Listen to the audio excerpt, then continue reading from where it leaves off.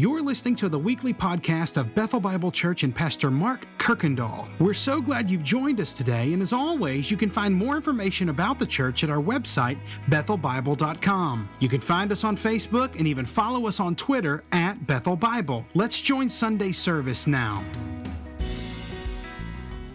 Church, you may be seated, and to say good morning. And my name is Mark. I'm one of the leaders here at the White House campus, and it's great to be here. It's always good to be in the house of the Lord. And I want to let you know something that we are working on as we've started the two services. We are working on all that scheduling. We begin a service at 9 o'clock with Bible study options. So we are working on an option for adults during that second hour. We still have preschool and nursery and kindergarten through third grade. They're actually going on. You'll hear them from time to time back there, and that's all right. But we want you to know we are working on that for adults, adult Sunday school, whatever you might call that. So be looking for that, and if that works in your schedule where you could worship first hour, then attend that second hour, we'll begin publishing that information soon. So today we're beginning a brand new series, so I figured with a fresh series, I needed a fresh haircut and beard trim. So that's why I look very different today. But you stay around here long enough, I kind of change my appearance quite often. Just get a little bored, and that's all right. So today, I'm so excited. We're starting a brand new series through the Gospel of John. And if you want to go ahead and find your way there in your Bibles on your devices, but I want to kind of set it up about what we're going to do today. One, I want us to get to know the author. Let's look at the background that this was written in. I want us to see the purpose, because that is important for framing this whole thing. And then I would love to share with you what I've been praying for the last few weeks of my hope that we would gain from studying this book over the next several months. And then we're going to walk through the prologue, the beginning, the first 18 verses of the Gospel of John. So who is this guy, John? Well, he was a basic fisherman on the Sea of Galilee until Jesus called him to a very different life. He was one of the sons of thunder. He was a son of Zebedee, and he had a brother named James. And he's one of those 12 men that Jesus gave a specific call to come and follow me. And of those 12, you hear more about Peter, James, and John than any other three. So they're kind of that really inner circle to Jesus and his followers. And as you read about John, you know he was one of the pillars, according to Galatians 2, of the beginnings of the Jerusalem church. After Jesus' resurrection, the church is established, and he was one of the pillars in that community, in that church. But after about 20 years, he heads north and he lands in Ephesus. It is there Paul established a church, and John comes behind him, and he leads that church there. And that's where he writes this book, the Gospel of John. But he also writes 1st and 2nd, 3rd John, and even the book of Revelation. But what is interesting is if you hold up the four Gospels, if you've ever read Matthew, Mark, Luke, and John, there's three that we refer to as the synoptic Gospels because they're very similar in style and the events that they cover. But John it's not a different gospel, it's just unique. In fact, John, of his gospel, 93% of it is original material that you will not find in the other gospels. And it's often the gospel that if somebody comes to know Christ, it would be the first book that we might say, man, this would be a great place to start. But it's also for that person that's been a believer their whole life and been in God's Word. And so it's for those that are beginning, but it's also for those that really love to dive deep into God's Word. But John is very unique, and we're going to see that. So what is the purpose? Why does he write a unique gospel? And it's so important because it's going to frame everything else that we look at and know why we're doing this. What is he talking about? And so knowing the purpose of any book is good. So if you like to read and maybe you love to sit down, relax, take a good book, and just allow your mind to escape, and with a nice cup of coffee or whatever it might be, you're not going to probably go pick up, like Julia Child's Art of French Cooking, because that's not the purpose of that book. But John is so great because he gives us what the purpose is. It's in John 20, beginning in verses 30 and 31. He tells us, this is why I'm writing. And he says this, now Jesus did many other signs in the presence of the disciples, which are not written in this book. So Jesus did a lot of things, but they're not all recorded. But John's going to pick certain ones. He covers more miracles than any other gospel, but he does it. But I've written these things so that you may believe. We're going to talk about that word in a minute. It's in Greek, it means pisteuo. That you may believe that Jesus is the Christ, the Son of God, and that by believing, you may have life in Him. So John writes this, and we're going to see this over the next several months, so that we may believe that Jesus is the Christ, the Son of God, so that in believing, we might have eternal life. So what I've been praying, and I would say it's really that. I've been praying that we would come to believe more and more of who Jesus is and what He has done. But kids, let me give you this. You'll remember this probably easier because this is the way I think too. I think in word pictures. And that what do we hope happens? I don't know if you love to read, but the best books, I believe, are the Chronicles of Narnia. I bet I've read them 6 or 7 times. The movies are great, books are so much better. But it's the Chronicles of Narnia. It's in the 4th book with Prince Caspian, the journey back to Narnia. So Lucy is there, and Lucy meets the great Aslan, and she comes up to him, and he says, "Welcome, my child." Lucy replies, "Aslan, you're bigger." She looks at him, and she says, "That is because," he looks at her and says, "But that's because you are older, little one." And she's kind of put back, she's kind of puzzled by this. And she says, "Not because you are?" Aslan answers, "I'm not. But every year you grow, you will find me bigger." And I would say, and bigger. And that right there, that is my hope. That is my prayer that each and every week that we come to this gospel that John is going to write, that we would find Jesus bigger and bigger.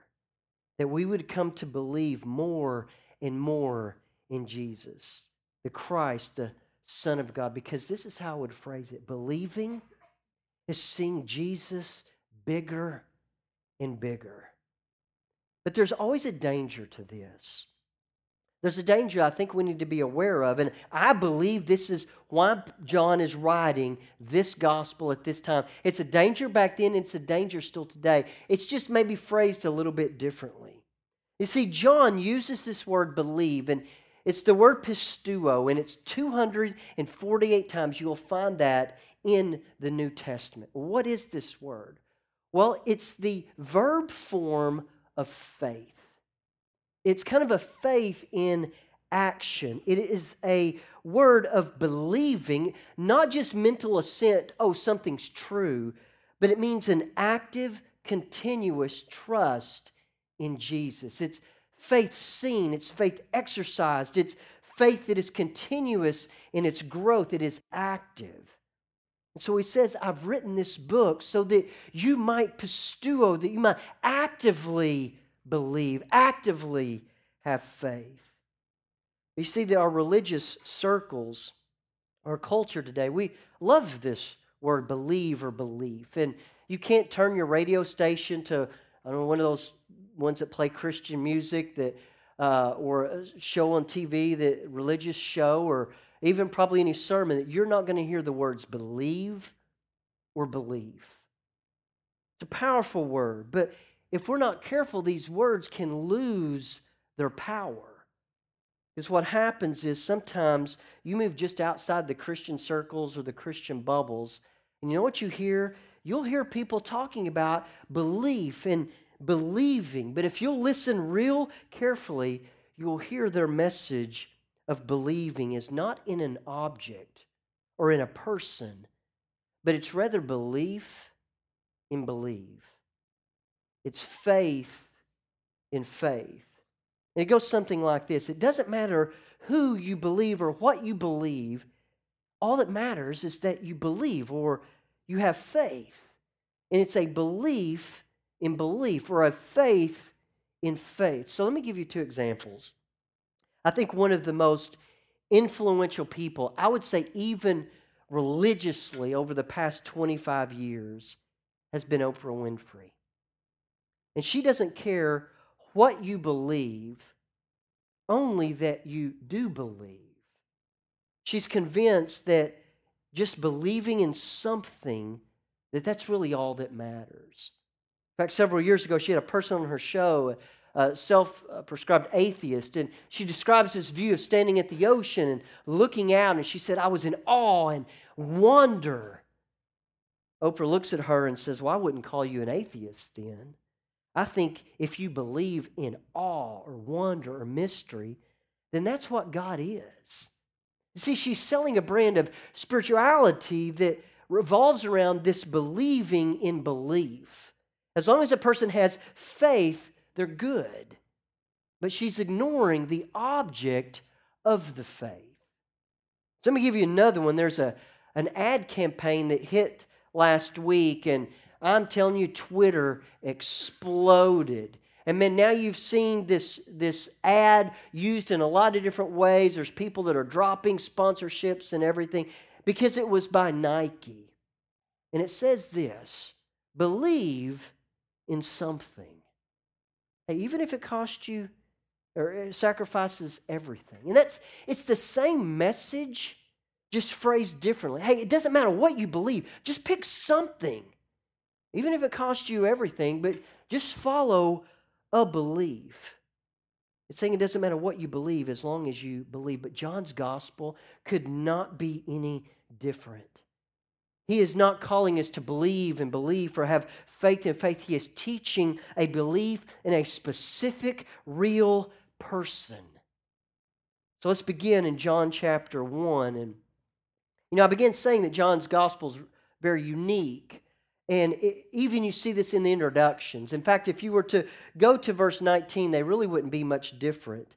If you take Matthew and Luke and put them together, they cover very similar things. It's those things we talk a lot about during Advent and Christmas. You're going to see the genealogy of Jesus, his family tree. You're going to see the birth in Bethlehem, the stable, the angels, the shepherds, and the wise men. Now, Mark, he's a lot like me. He's a little impatient. He doesn't have time. So he just kind of jumps right to John's baptism of Jesus. But what they're doing, they're all grounding Jesus in an historical event. But John's gospel is very different. He begins with a totally different viewpoint because believing is seeing Jesus bigger and bigger. And that's what John is going after. Because notice how it begins. In John 1:1, in the beginning. So John is one that writes the backstory. I don't know if you grew up a Superman or a Spider-Man fan or a Star Wars, and you kind of jumped into this story, and man, you watched it and you were enamored by it all.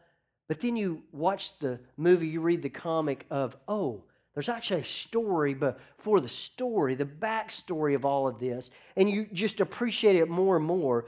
Well, that's what John is doing. He's going back, but notice how far he goes back. He says, in the beginning. And when you first read that, you think, oh, Genesis 1:1, where it says, in the beginning, God created. Genesis 1:1 takes us to creation. John, he's going before it. John is going to the time before creation, before there was anything. John goes back even farther.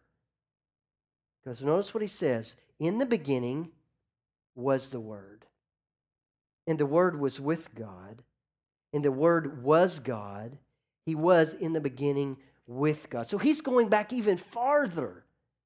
So this word, you probably have heard, is a reference to Jesus. But why would John do that? Why would John not just say, even in my purpose, as I'm writing that you believe in Jesus, the Son of God, why doesn't he just say, in the beginning was Jesus, and Jesus was with God, and Jesus was God? Why would he use the word that he does? Well, it's the word logos, and it means an expression or a visible message.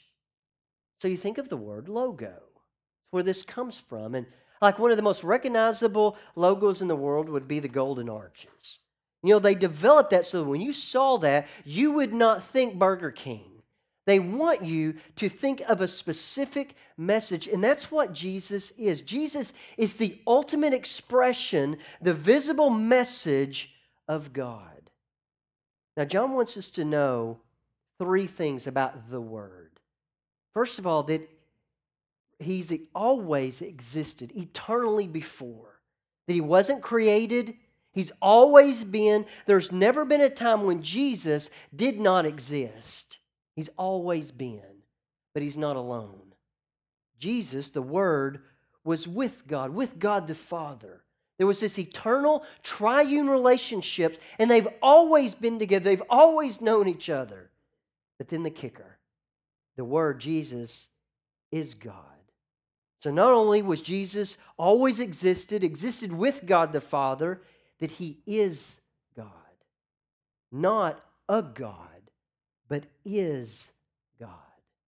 And He is the ultimate expression to us of who God is.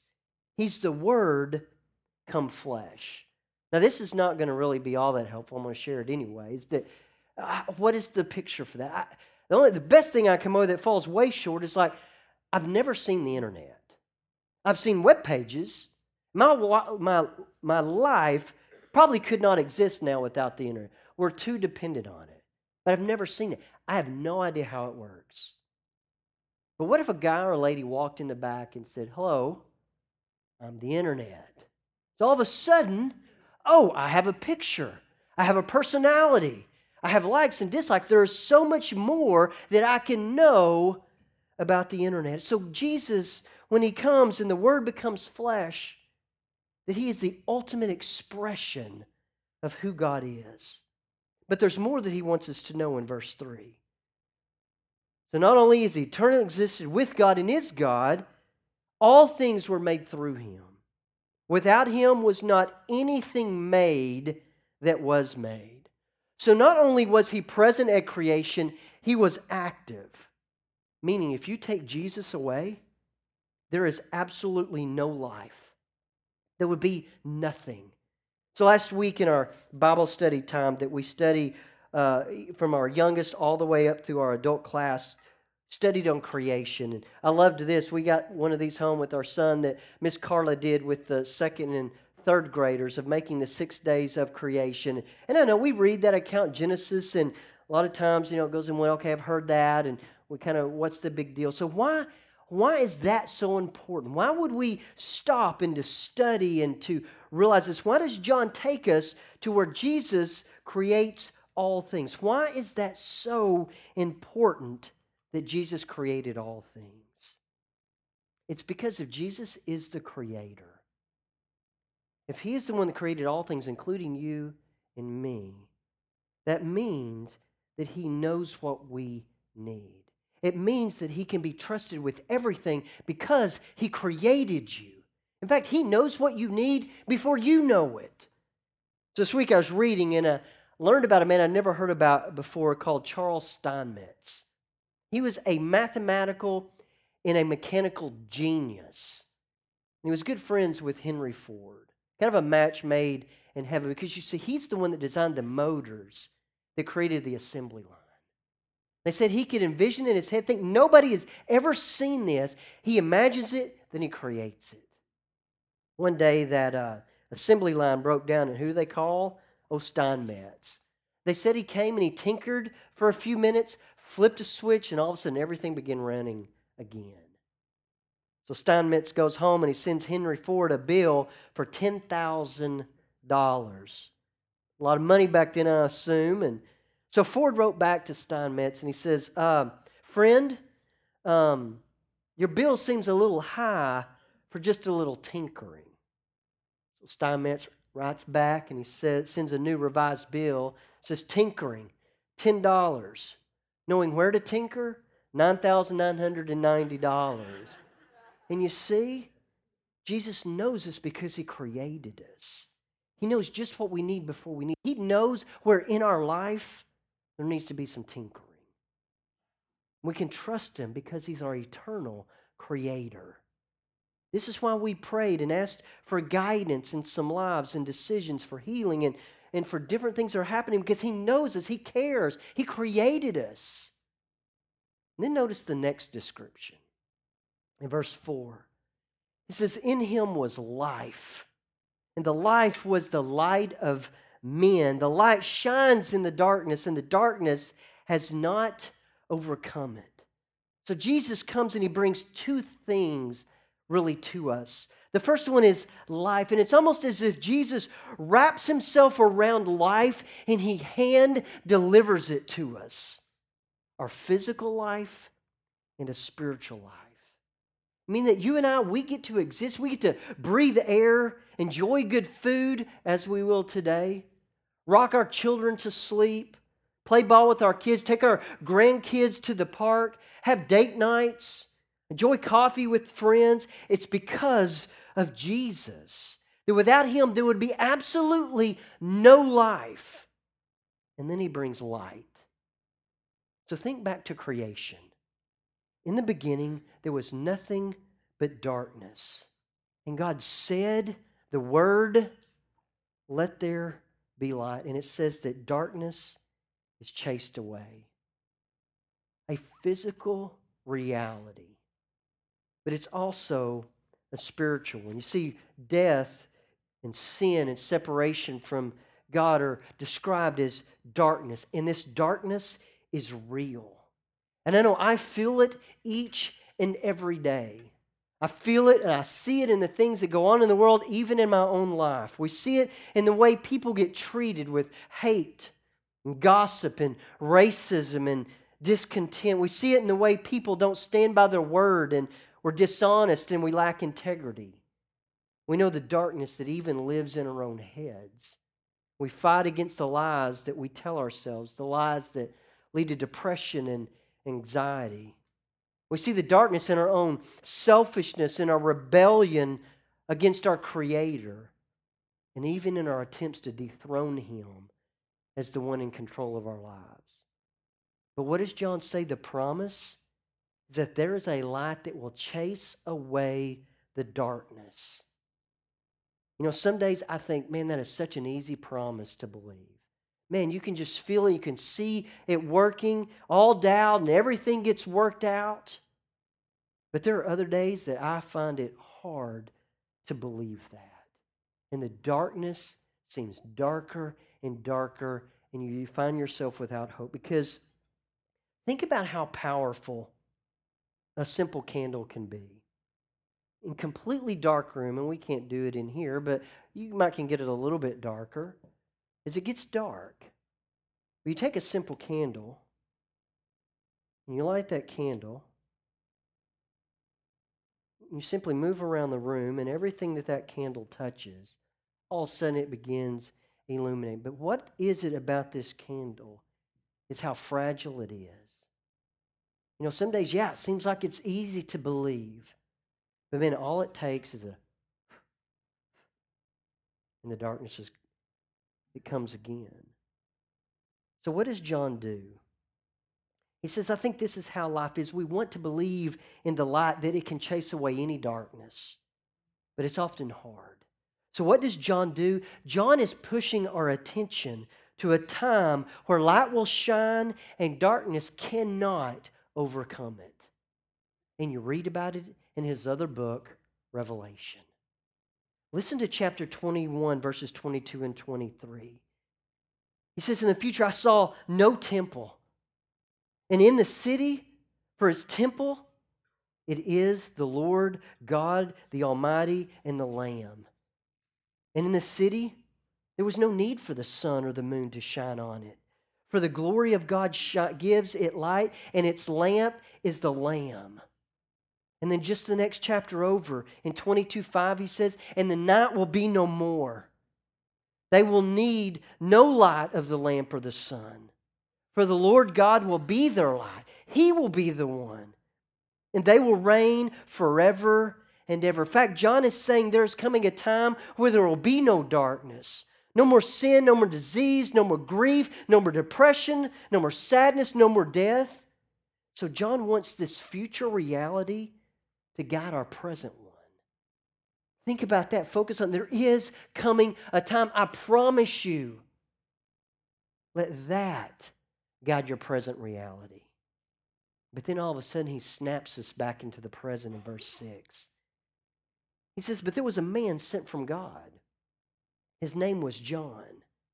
He came as a witness to bear witness about the light, that all might believe in him. He is not the light, but came to bear witness about him. Now, we're going to save a lot of that discussion for next week. We're really going to jump into John the Baptist. So John now points to the reality of what happens about when this light came in verse 9. The true light, that word, remember that one? He said, which gives light to everyone, was coming into the world, getting ready. Here he goes. But he was in the world, and the world was made through him. Yet the world did not know him. And he came to his own, and his own people did not receive him. In fact, in some ways, this is some of the saddest verses in all the scriptures. That he came to his own home and they rejected him. Came to his own people, the children of Israel, and as a nation, they rejected him. They refused to accept him as the promised Messiah that they had taught from generation to generation. They refused to obey his commands. They refused to allow him to chase away the darkness in their lives. But the good news is that it's not universal. Notice verse 12. But to all who did receive him, who believed in his name, he gave the right to become children of God. But to everyone who received him and believed on his name, he gives the right to become children. Children that will never have to deal with darkness again. But I want us to see how this all happens. How does this truth come about people believing? And it includes us, and it's in verse 13 and 14. What happens by those that were born?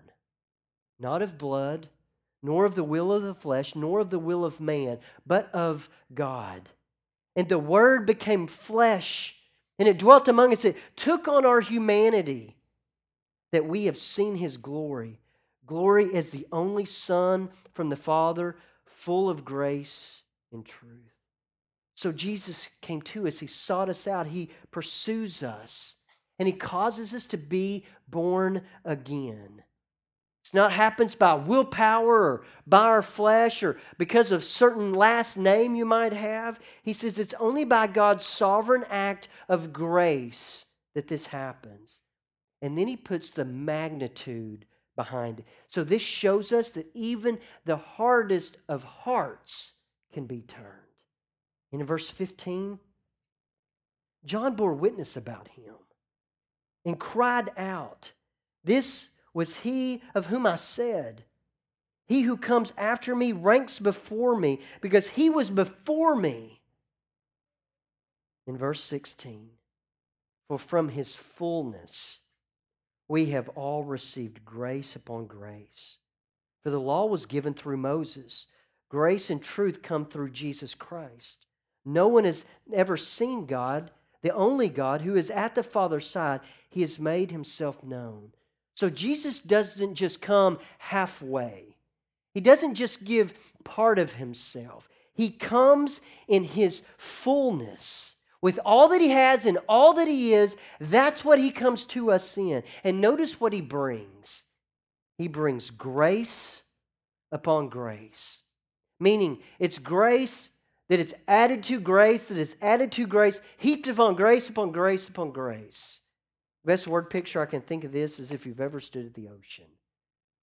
You stand there no matter what time of day, what time of year, it's wave after wave. You could dig the biggest hole possible. A wave comes, fills it in. And what is right behind it? Another wave. There is nothing you can do to stop it.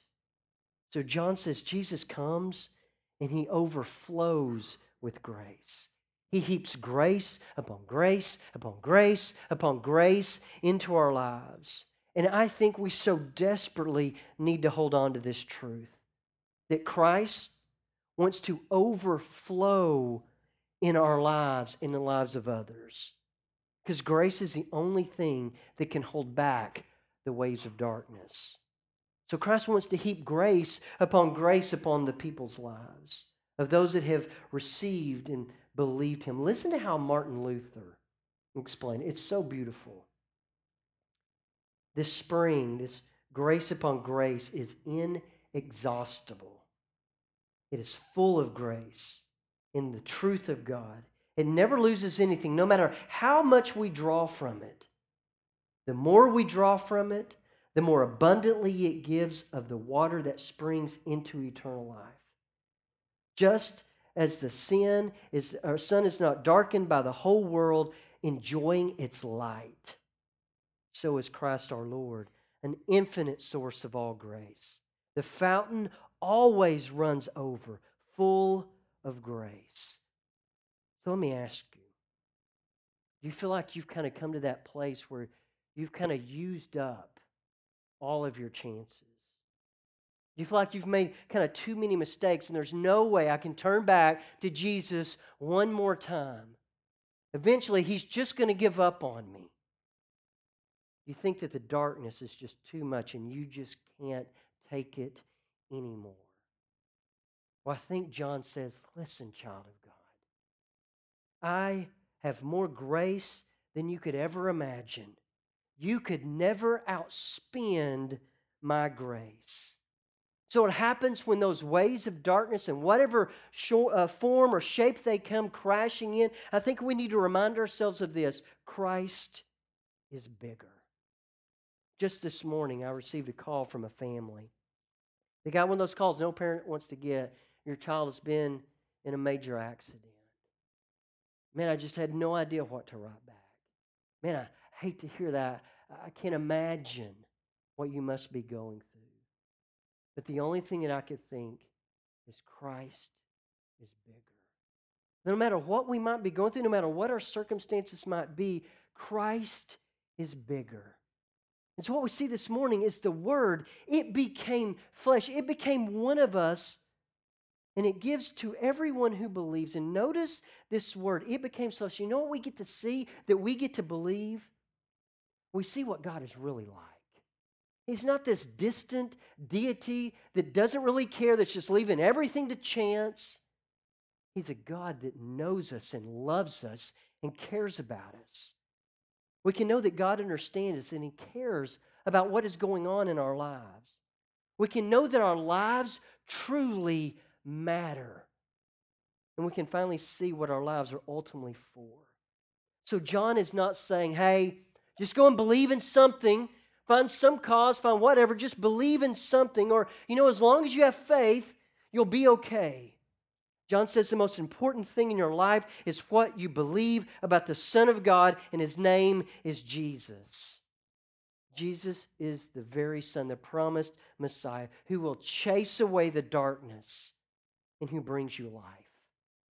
And John says, believe in Him. And so this morning, that I hope that we're a lot like young Lucy. And as she looked at great Aslan, that she was starting to see, oh, it's me, and I'm seeing you bigger and bigger. And that's my prayer, my hope, is that we will start seeing Jesus bigger and bigger. And that each and every day of our lives, we see that more and more, because believing is seeing Him bigger and bigger. Pray with me. Thanks again for listening to the podcast today. We hope that you were blessed and encouraged. And if you have any questions or comments, we want you to let us know. Simply send your thoughts to questions@bethelbible.com. Thanks for spending time with us, and be sure to join us next week on the Bethel Bible Podcast.